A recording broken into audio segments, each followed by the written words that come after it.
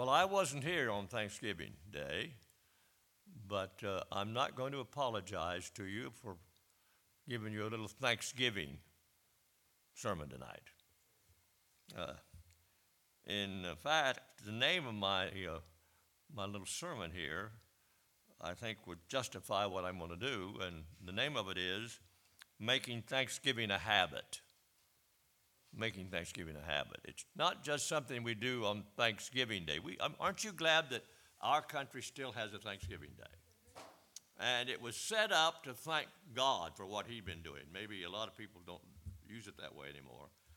But in some ways, it's true. Thanksgiving Day is every day. I'm glad we have a special day, but we have something to thank God every day. You know, probably when we get up in the morning, the first thing we ought to thank the Lord for is get out of bed. Sometimes I wonder about that, but I find to make it up. Making Thanksgiving a habit. Often when we approach the Thanksgiving season, we look to the Psalms to articulate our praise, don't we? We think of the Psalms as praising. Certainly is the praise book of the Bible. Wouldn't you think? Psalm is a praising book of the Bible. One of the interesting things about the Psalms is that they were often penned in times of great trial and trouble. If you read them, you'll see that.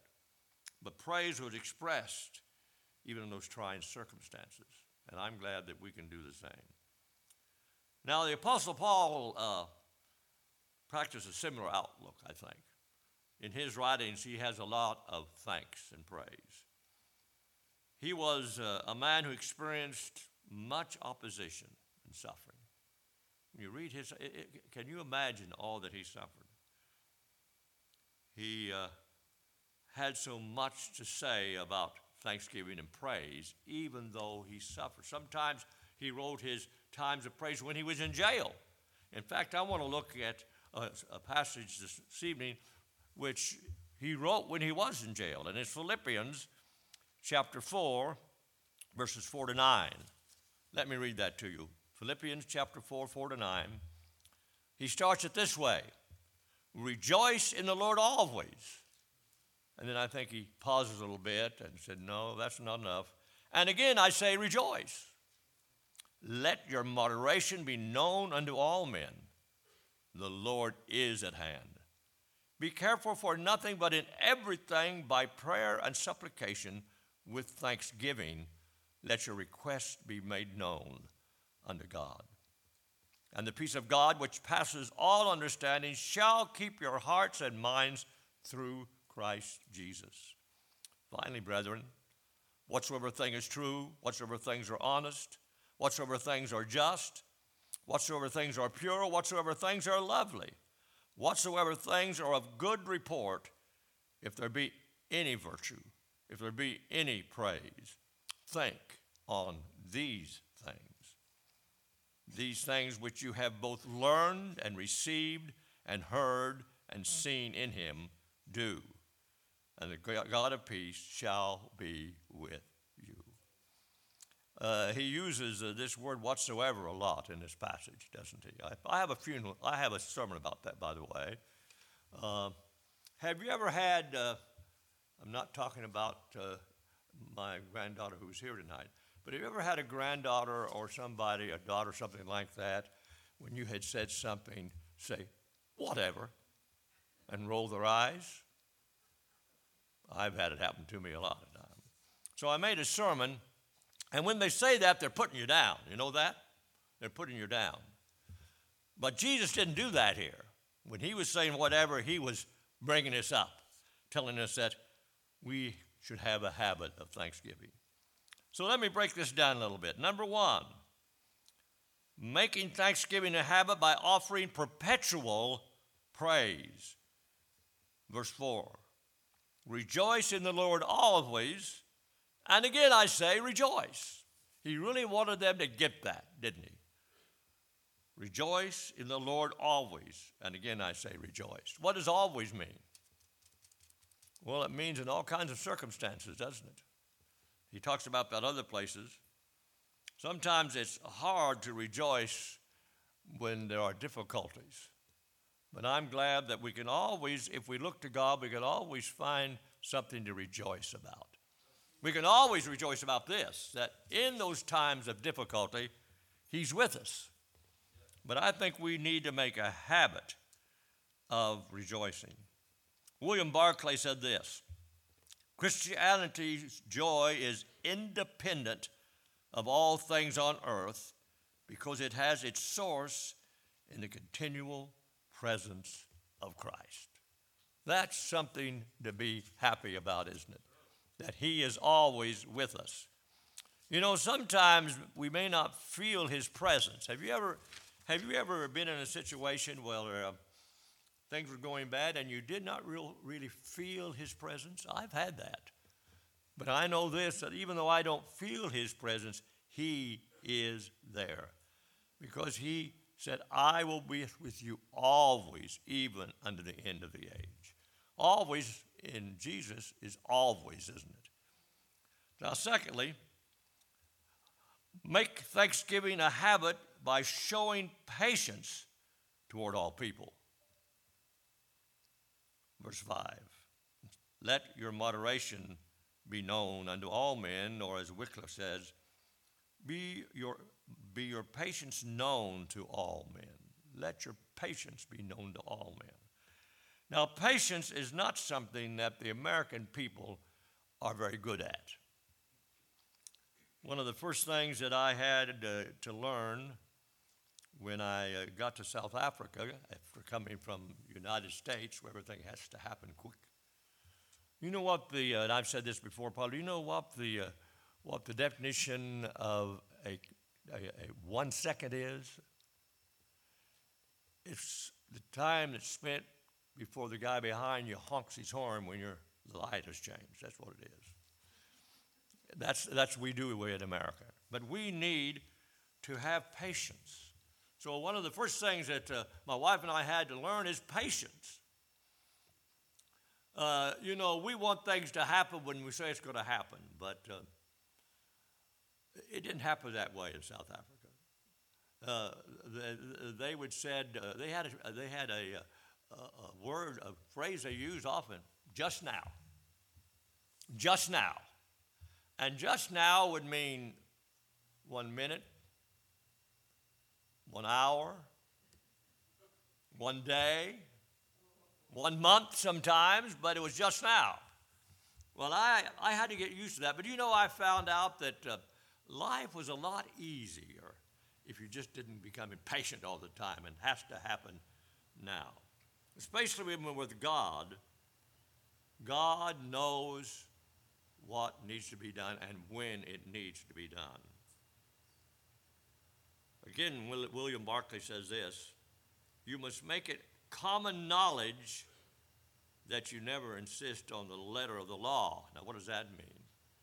Well, that means, you know, some people say, if you don't just do it, just right this way. Now, I believe in the Bible. I believe that. But, you know, I believe also that God loves us. And God loves people. And we need to have patience with people who maybe do not understand things like we understand it. Because we didn't always understand it that way, did we? We need to have patience. And if we don't have patience, we're going to drive people away. We want to see people really come to Christ, we have to have patience. The message, I don't often quote this because there's some things about the message that's a little bit off, but I like it, what it says here. Make it as clear as you can to all you meet that you're on their side, working with them and not against them. Now, it doesn't quite say what that verse said, but it said what needs to be said. Do you believe that? That we need to work for people, not against them. We might be against what they're doing. We might be against their lifestyle, but we're not against them. So we make thanksgiving by showing patience toward all people. Thirdly, making thanksgiving a habit by allowing our petitions to proceed by praise. When I'm saying that, before we ask God for something, we need to praise God. Now, that's not what we usually do. We say, oh, Lord, I need this, I need that. But we need to praise God. It says here in verse 5b, the Lord is at hand. Be careful for nothing, verse 6. But in everything by prayer and supplication with thanksgiving, let your requests be made known unto God. Now, I put it in the right way, didn't it? It said this. Pray and supplication with thanksgiving, let your requests be known before God. Put the thanksgiving first before you ask God for help. Aren't you glad that He hears our prayers, that He wants to help us? You know, I think you have to find out this, and I know you all know this, but, well, you know that God always answers prayer. Did you know that? I'm very happy when He answers prayer and He does it quick. But sometimes, rather than answering prayers immediately, He says, wait. Have you ever had the Lord tell you to wait? Sometimes we need to wait because He knows when it's the best to answer that prayer. And of course, sometimes He says no. Now, you who've had children or grandchildren or great-grandchildren, if you really love those children and great-children and grandchildren, does it mean that you will never say no to them because you love them so much? You know better than that. If you don't say no, when I was a kid, my parents needed to tell me no about a lot of things because I didn't know what I ought to do. And God's the same. When He says no, we say, yes, Jesus, I'll just follow you. And then making thanksgiving a habit by allowing our praise to be permeated by a positive perfection of purity. We need to have a positive perception of what purity really is. Verse 8. Finally, brethren, now again, I have found out this, by the way, that when Paul sometimes wrote finally, he'd keep writing quite a long time after that. But I always love his writing. Finally, brethren, whatsoever things are true, whatsoever things are honest, whatsoever things are just, whatsoever things are pure, whatsoever things are lovely, whatsoever things are of good report. If there be any virtue, and if there be any praise, think on these things. We need to live up to that, by the way. That's what we need to do. We need to look at what is good and what is bad. Old Testament devotions and ethics are inseparable response to grace. The truly godly person both longs for God's presence, where one pours out one's heart to God in joy. I'm quoting here, prayer and thanksgiving and lives in God's presence are doing the righteousness of God.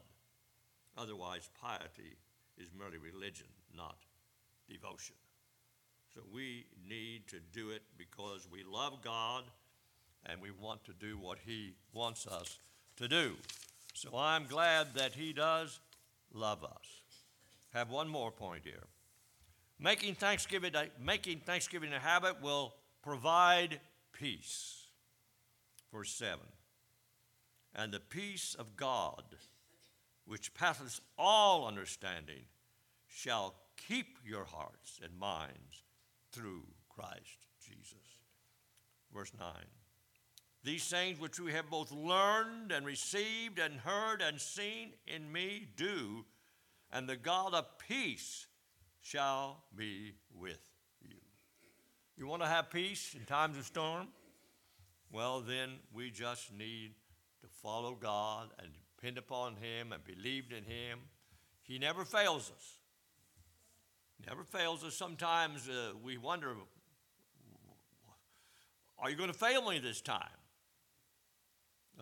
Remember Dr. Toller? Remember him? He was a district superintendent and a general superintendent. Remember him? He wrote a lot of books. His brother said that he never had a thought that he didn't write a book about. But they were good books. But he has one book that this was the title of it. God never has failed me, but he scared me to death a few times, which is probably right, you know. But God does not fail us. Have you ever kind of wondered now, is God going to take care of this? If you've never wondered that, please stand up and then come down to the altar and pray, and we'll ask the Lord to forgive you for not telling the truth. But there have been times when we doubt. Did you know that? But we need as quickly as we can to turn that doubt not only into belief, but into praise. And so let me say again, we need to make Thanksgiving a habit. And I want to do that. In this time, you know, 2020 was a terrible time, wasn't it? And we thought, well, 21's going to be different, but it's still not doing very well. But you know what I found out when we were locked down there in Southern Plaza and we couldn't go out and see our family and our family couldn't come and see us? And then we had a time there when some people started getting it, and so they quarantined us. That meant we could not leave our room at all. They would bring the food up to us and knock on the door and hand it out there, but we had to stay in our room and not go out at all. Fortunately, we have a bathroom there. That didn't last too long, about 2 weeks, but it seemed like a long, long time. But you know what I found out? Truly now, I'm testifying. You know what I found out? I found out that there was one person they could not keep out from coming to that room, and that was the blessed presence of God. And it gave me a lot more time to pray, gave me a lot more time to read things that I needed to read.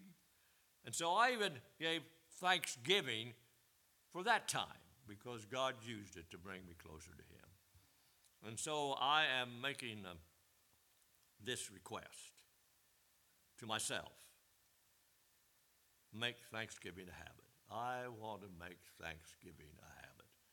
Not just on Thanksgiving Day, but every day of the year, no matter what is happening, let's thank God. And he'll take us through. Amen. Father, we thank you for the privilege of coming here to this service tonight and serving you and praising you. We're thankful for these testimonies that were made, the songs that were sung.